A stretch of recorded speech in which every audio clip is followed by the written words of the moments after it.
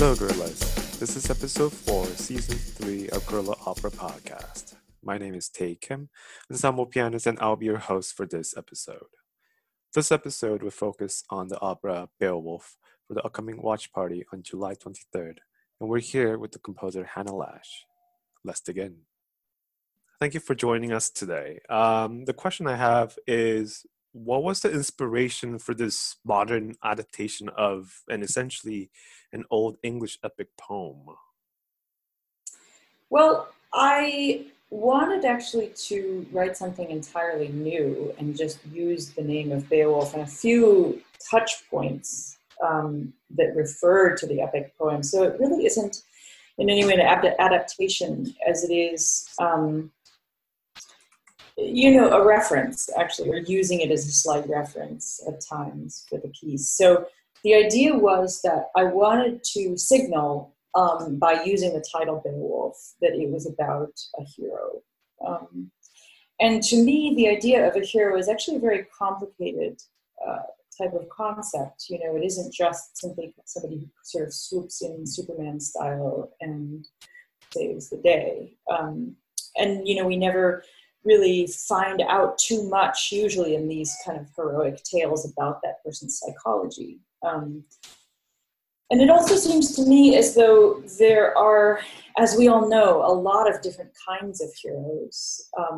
And oftentimes the most accessible ones are the ones that give us the most intimate glance into what that's like psychologically.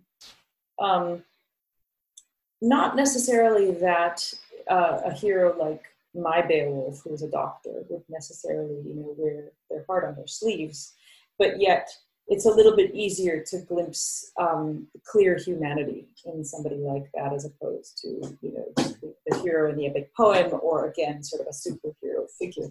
Although, interestingly enough, as you can observe a lot of superheroes also sort of have this dark side to them, which I think is, something that's really kind of poignant and not a coincidence by any means. I think a lot of writers, authors, cartoonists have kind of grasped the idea that that's a very complicated role to play. So oftentimes, the hidden identity of these superheroes is actually something really mixed and complex and sometimes a bit twisted.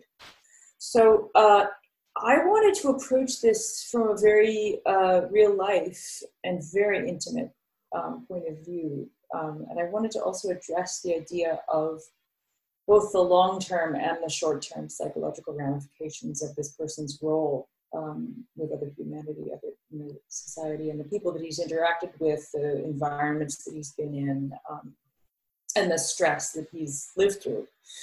So, he's a veteran of war. He was a doctor in the Iraq War, presumably, although that's never really made clear in the opera what war it was. And in some sense, it doesn't really matter, although I think it is important that we think of this as a current story. We don't think of it as taking place in the past.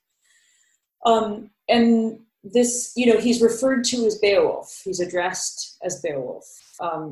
And for me, that's kind of something that was a little bit of an abstract thing. I don't necessarily expect anybody to take seriously that a modern day doctor's name would literally be Beowulf. So there's a little bit of, narrative distance there, sort of authorial distance that I was interested in having, which I think allows for a little bit of abstraction in the piece in general. So, for example, it allows the lullaby that's shared between Beowulf and his mother to be really set apart and at some point, out of time to a certain extent, and then to feel as though it's this very, very,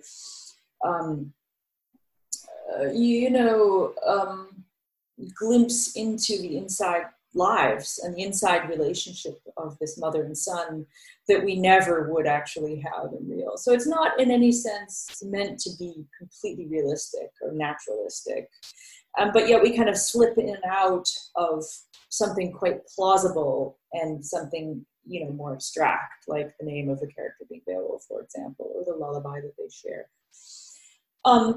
So as I was saying, there's a few sort of touch points to the original epic poem that I was interested in preserving or evoking, I guess would be the better way of putting it. Although, the role that the original characters play is very, very different than the role that my analogous characters play. So, for example, the idea of the monster, is very abstract. You could think of the monster as being the PTSD that Beowulf suffers from. Right. Grendel is that. You could think of Grendel as being embodied to a certain extent in all of the characters. They each have Grendel sort of inside of them. And the point at which in the epic poem Beowulf rips Grendel's arm out is reflected a little bit in the idea of Beowulf's mother ripping the IV out of her arm as she's going to leave the nursing home facility. So it is anything but the killing of a monster, in that regard. It is, I think, very much the effort to save herself, the effort to rid herself of a situation that seems very, very scary. So in that sense, in that moment, she takes the role of Beowulf a little bit to rip, this thing that's very scary, but out of her own arm. And also, I think, structurally in the opera that happens in the first half, as opposed to in the epic poem when that really happens towards the end of the poem, right before Beowulf is sort of victorious. And beyond that, really, there's very little relationship to the epic poem. Again, just the idea of evocation, which I think is kind of interesting, particularly in opera, which operates so much on archetype. And, because opera tends to be something that is large, despite the fact that this is a very small, chamber opera with just 3 characters. The stories tend to be large. The stories tend to be very clear cut, not a whole lot of detail in them. And this is because, they're being conveyed by music, and the nuance is really in the music. So all of those things combined, I think, brought me to the decision to use those archetypes, but loosely, evocatively. Well, I was going to ask, how did the anonymous authorship affect your libretto writing for the opera? But something tells me you almost had a lot more liberty with it, kind of going away from the epic poem in some ways and making it a little bit more modern in that sense. Can you actually tell me a little bit about the libretto writing? Sure. So, libretto writing has actually been something that I've been interested in for quite a long time. The first libretto that I wrote was, I want to say, 2 librettos before Beowulf. And it's a fascinating learning process, really, writing libretti. And, you can study the past librettos and see what works and all of that. But what's really interesting about trying to study older librettos, or even current ones that you find are good, like, for example, I find the librettos that George Benjamin works with to be really one of the best current librettists. But anyway, the interesting thing about that is that you have to realize that it's the relationship between the libretto and the music that kind of makes the piece work. And that's a magical and in some ways unknowable alchemy. But what I do find, and now I'm somewhere on my 5th or 7th libretto, I think, writing these things, is that it's very important to have a clear idea of whether you're painting in watercolor or whether you are sketching with a Sharpie marker. Meaning, is the whole thing going to be kind of abstract and use that sense of the abstract very much to the piece's advantage and purposefully leave some things up to interpretation? Or is the story going to be so clear that it's almost as if, as I said, you're sort of drawing these figures in Sharpie marker on an outline in Sharpie marker? And, the interesting thing is you can combine these things, but you have to do it very, very strategically. And knowing that the music can play with that, and that the watercolor bits of the libretto will need to be very, very fleshed out musically. It tends to be the Sharpie marker bits that will move quicker musically. and the more abstract bits that you can expand a bit more. I found this to be the case with Beowulf for sure. It took, I always find that when I write libretto, it will take many, many passes through. And usually what will happen is that the initial draft will be overwritten, which I think is actually very common for writers. And then the process of winnowing back to find what's the bones of it is really, really important. Writing a libretto is so different than writing a play. When you're writing a play, you look for a complete theatrical experience. And despite the fact that there's a great deal of directorial license to be taken after the writing of the play, nevertheless, you're looking for something that stands. You're looking for something that is very nuanced on its own and can include a lot of twists and turns and things that are not necessarily as concise as what we're looking for with a libretto. I suppose the analogy would be, creating a fully fleshed out sculpture as opposed to a scaffolding. Oh, wow. So with a libretto, what you're looking for is something that is, even if it does include, as I said, sort of watercolor bits, and I've mixed my metaphors now in terms of painting and building, nevertheless, you're looking for a lot of space. You're looking for something that will allow the music to drive the bus, essentially. So the process, again, of editing back is a fascinating one, I find. And even if you want your libretto to be poetic, it has to be poetic in the most spare terms possible. And for me, the reason for that is that, it's the music's job to be poetic, and having poetry upon poetry is very obscure. Yeah. Difficult to grab hold of, and oftentimes distancing for an audience, and distancing for the story too. You want a world that you can enter that's entirely absorbing and entirely self-contained and complete. So it seems as though in order for that to happen, there has to be a real symbiotic relationship between the libretto and the music. Libretto is functional, no matter how abstract it is. It's functional. Some are really virtuosic, and some are much more just engines that you use.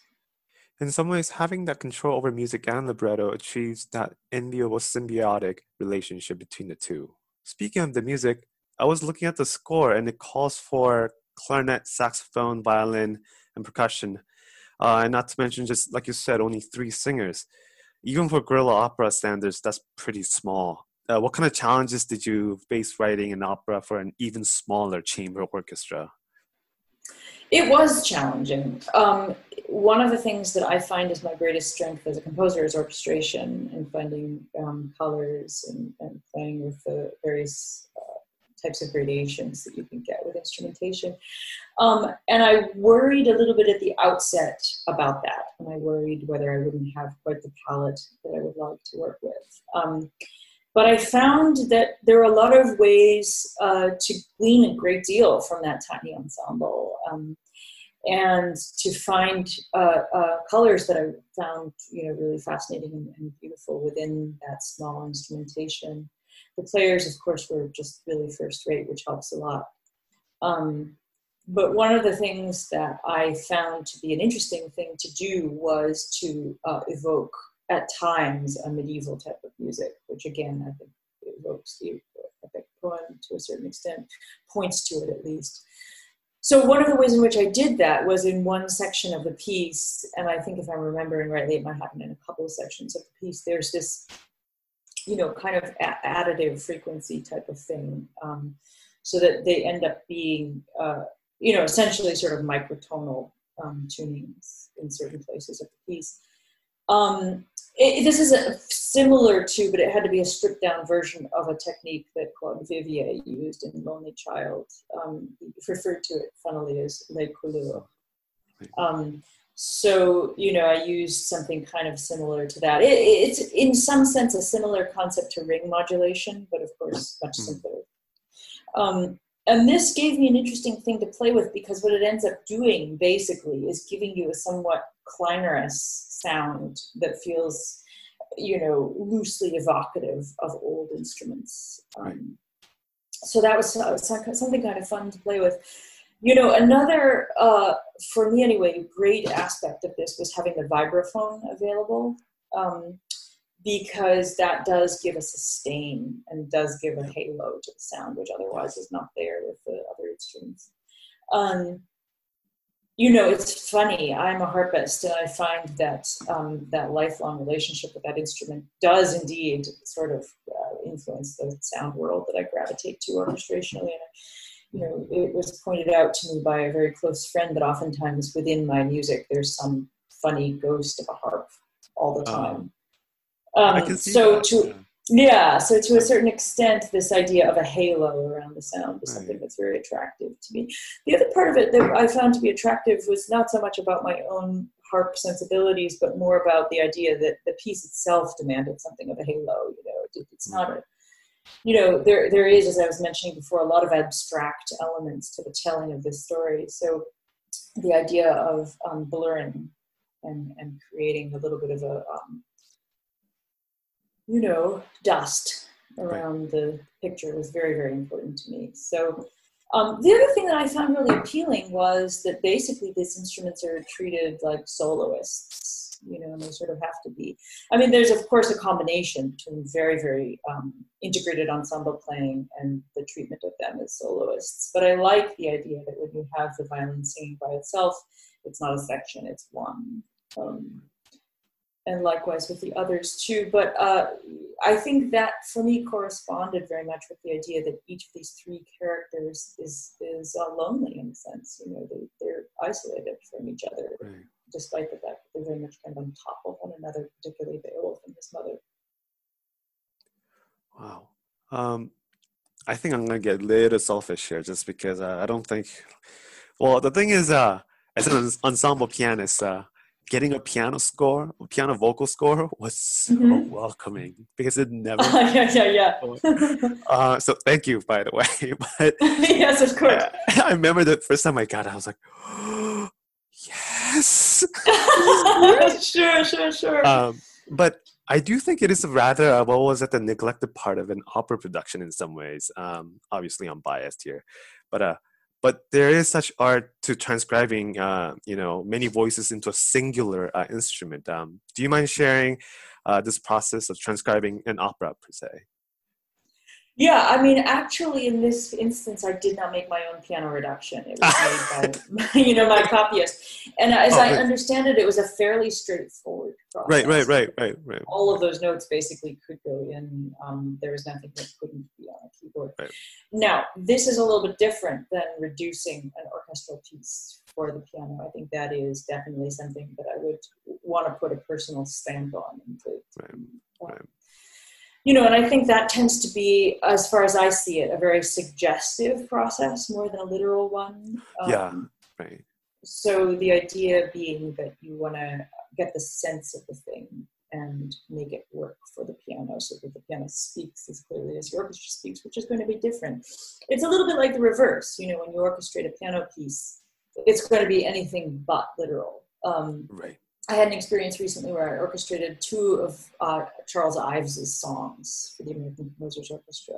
It was a very fun project. And what I found to be fascinating was that, the way in which the piano resonates oftentimes has to do with where you release and how the pedal is there. And, you don't necessarily sort of bear down upon the sound in order to resonate. It's a much more sort of, it's again, a bit like the harp in that sense. The more relaxed you are plucking the strings and the more you come away from them, the better the resonance is going to be. So, if you have a kind of an attack, a repeated attack on the same chord, let's say, something like that, then I find that oftentimes the best way to translate into the orchestra, and there's a lot of different ways of going about this, it's quite contextual, but this is just one example, would be that you put some sustaining instruments on that sustained chord, but then you provide the sense of the attack with the ringing percussion. So, that's something that would be an example of a very non-literal way of orchestrating. Right. And likewise, if you have a sound that's sustained for a very long time in the orchestra, and you need to, reduce it down for the piano, then you need to be equally creative in that sense, Right. to whether it's a figuration or whether it is, kind of a metaphorical translation of that sustained chord, I do hope, more composers write, piano vocal score. That'd be nice. That'd be really nice. Yeah. I sort of feel that it's necessary for this kind of thing. I mean, certainly with the opera that I wrote for the Miller Theater, Desire, the rehearsal pianist was indispensable, such an important part of the rehearsal process. And as with this one too, although I wasn't as privy to the rehearsal process with Beowulf as I was with Desire. But I just cannot imagine how this would possibly work without that. I don't know either. I'll be completely honest with you. Trying to read clarinet here, saxophone here, and then viola. I'm just like, okay. And it's really hard. It's really hard, just particularly if it's transposing score. That's 5 times as long. That's the cake. That's the cake. Yeah. Anyway, I do believe the intimacy of the score translated into the production as well, as one will notice right off the bat how close everyone was, to the point of being a little bit claustrophobic. Could you elaborate on this design? Yeah, that was something that was really important to me right off the bat, and I was really lucky to have such an incredible designer, and somebody who really, really got that. What I had asked for, which was delivered, in fact, was a set that looked, and an audience arrangement that made it look like a surgical theater.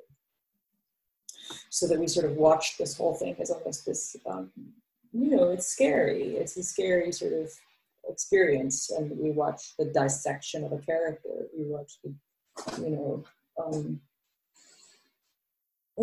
some ways the total, disassembly of this person's mind. So that was something that I really kind of specified from the very beginning and conceived of from the very beginning, that the set should feel like a surgical theater. It should feel claustrophobic. And one of the things that I wanted to play with was also the aspect that we should be very privy to what it feels like to have PTSD. We should be very privy to what it feels like to be stuck. So the closeness of that, and the sense of, almost overheating because of the closeness of that was very important. And the players, they were behind a screen, sort of a slightly transparent screen, which was a beautiful thing to do. And at one point that screen lifted so that the interlude could be very clear, and also so you could see them. And at one point too, the instrumentalists had to come and be the surgical assistants as well. Right.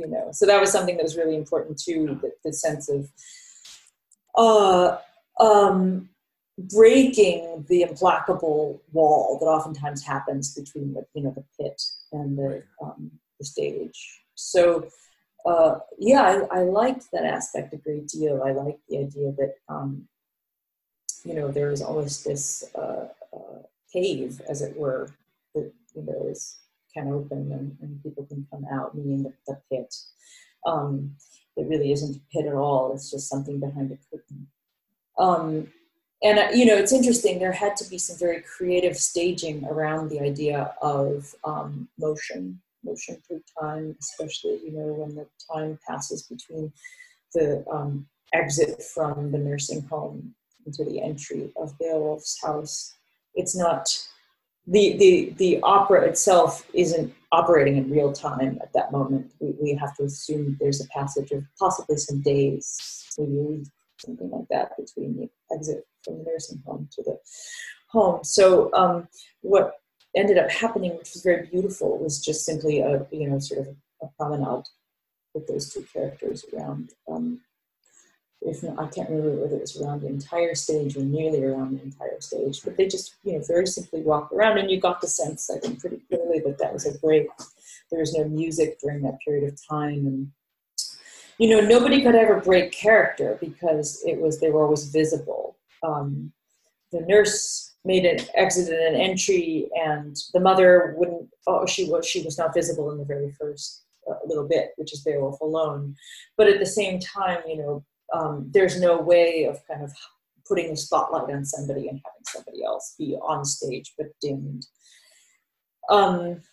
So there was never any way that these wonderful singers were off the hook, and they really, sort of sustained that incredibly beautifully.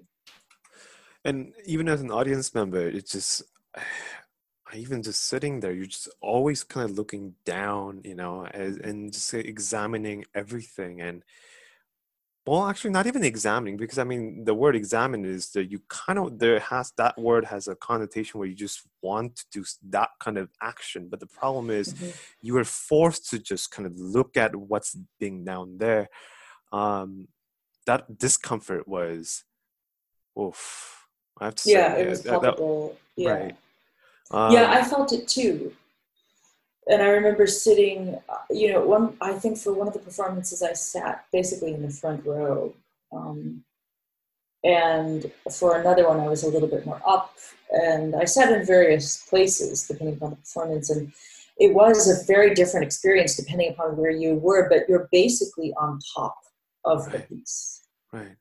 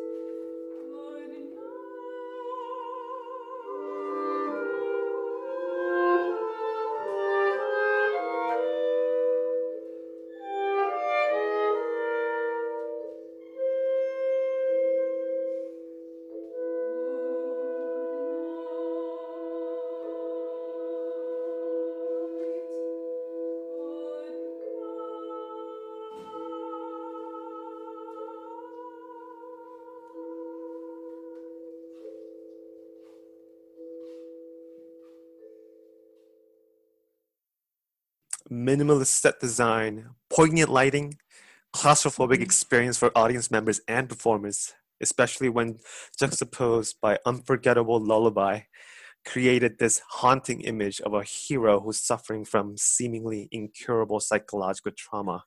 Why was this the most important aspect of Beowulf?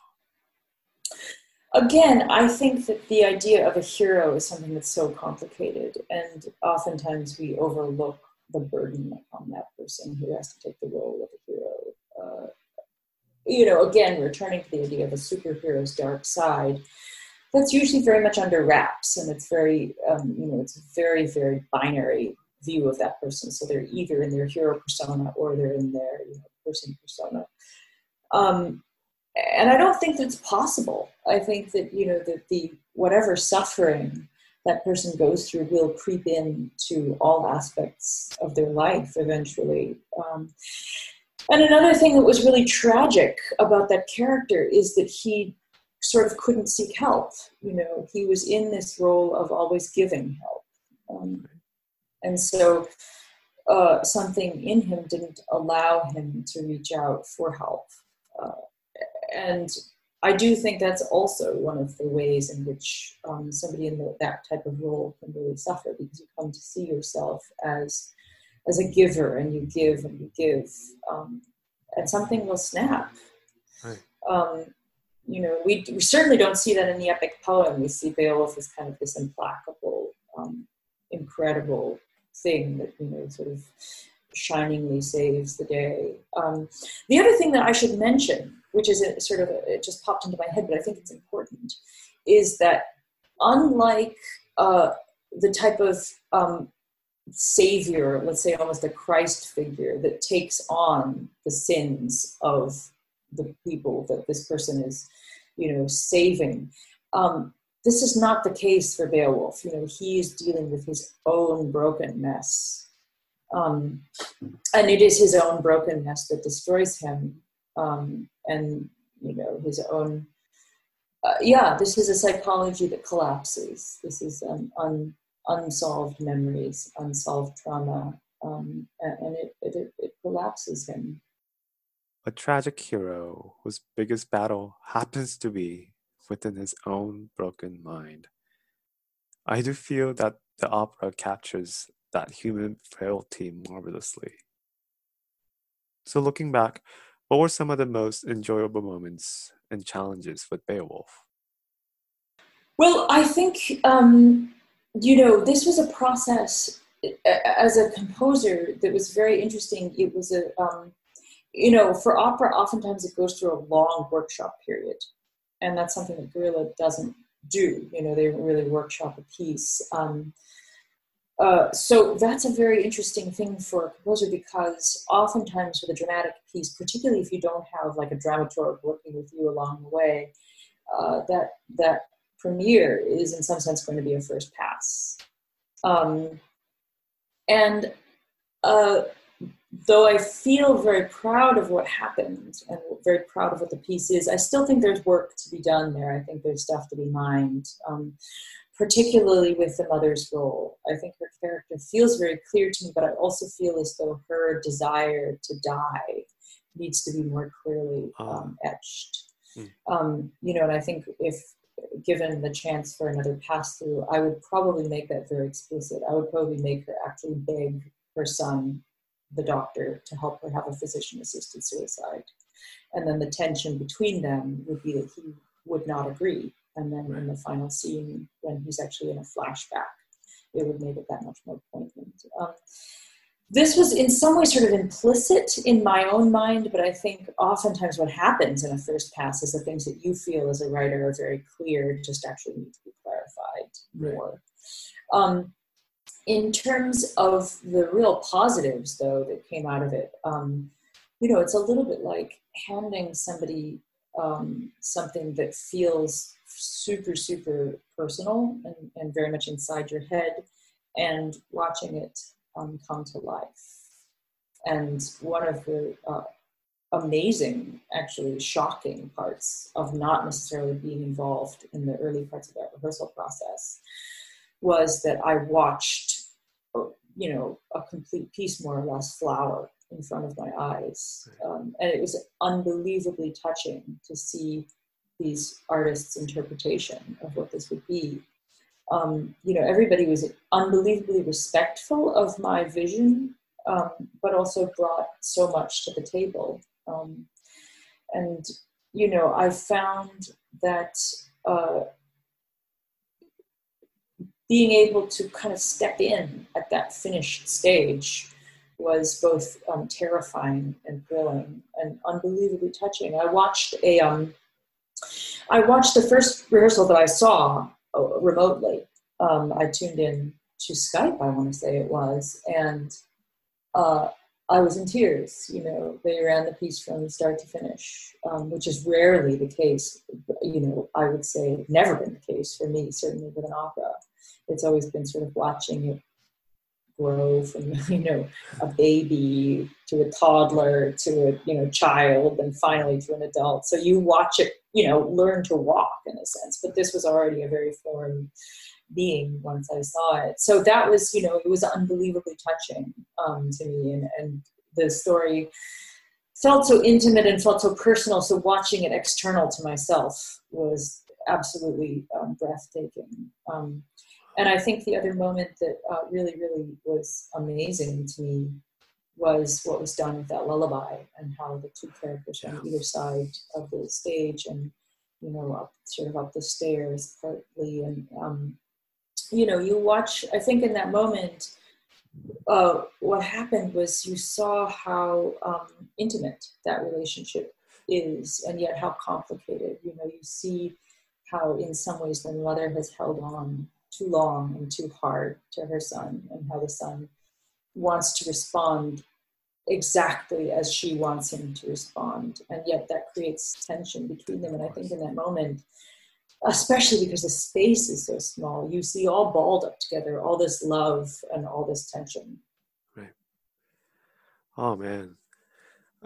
If you think about it, I mean that's probably the farthest they'll like physical distance they ever be in that when they're singing that duet. But because of the intimacy, it just feels as if the stage just got bigger, in that sense. Yeah, that's absolutely true. Yeah.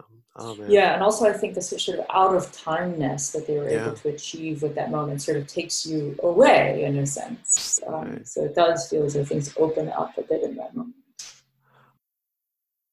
Anything to add to your experience working with the Gorilla Opera that you want people to know before the watch party? Well, only just how very appreciative I am of Gorilla, and how appreciative I am of these incredible individuals, these artists who brought so much to the table. And the other thing that really must be mentioned is their incredible dedication to the art form, and to make it something so urgent, I mean, I think that's so fitting and so wonderful, given that they're called the Gorilla Opera. It's a beautiful thing. It's like they really do sort of take the form by storm, and make it into something really, really revolutionary.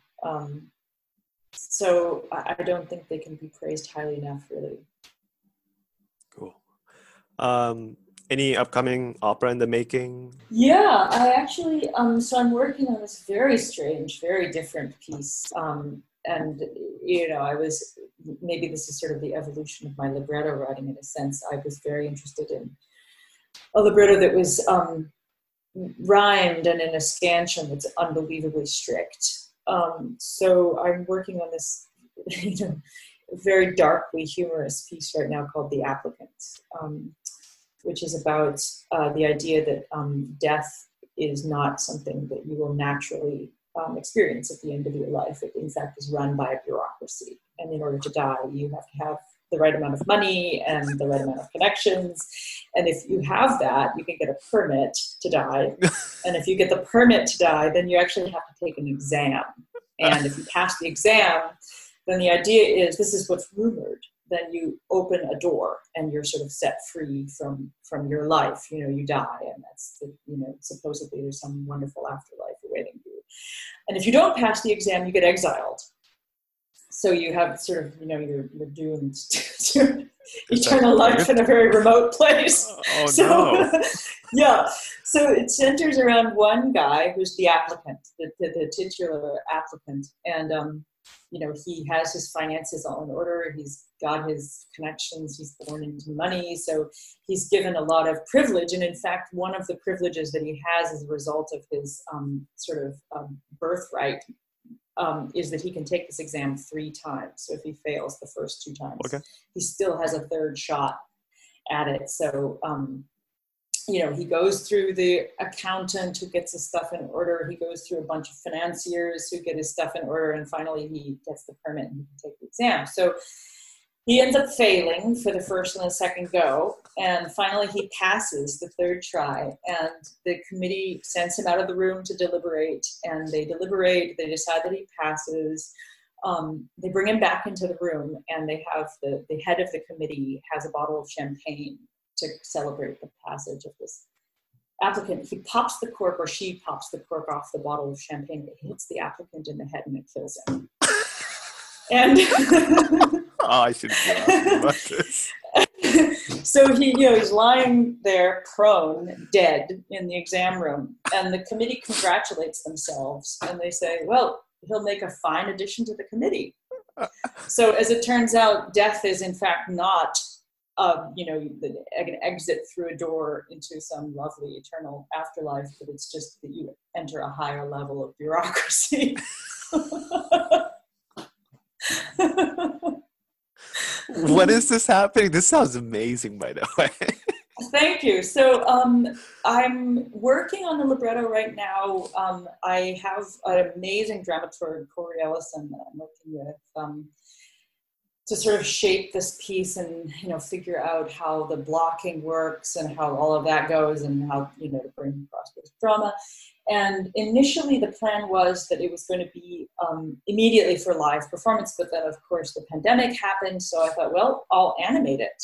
This will be an opera for animation. Cool. So, what's going to happen is that I will go through this unbelievably laborious process of creating literally thousands, hundreds upon thousands of slides.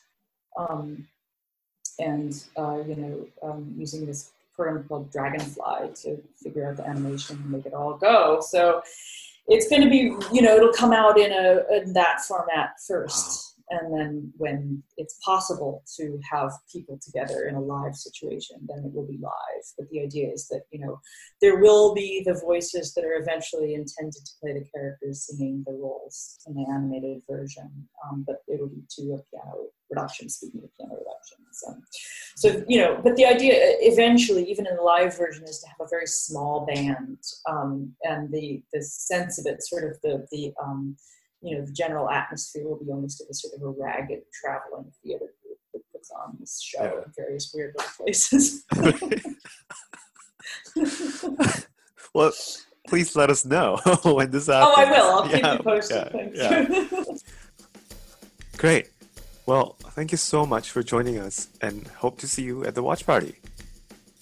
Thank you so much for having me. It was a pleasure to talk to you, and thank you for the vital role you played in the coming to life of this piece. And I really, really look forward to the watch party. And this concludes this episode for Guerrilla Opera Podcast. Thank you for tuning in, and hope to see you at the watch party of Beowulf by Hannah Lash on July 23rd. Till then.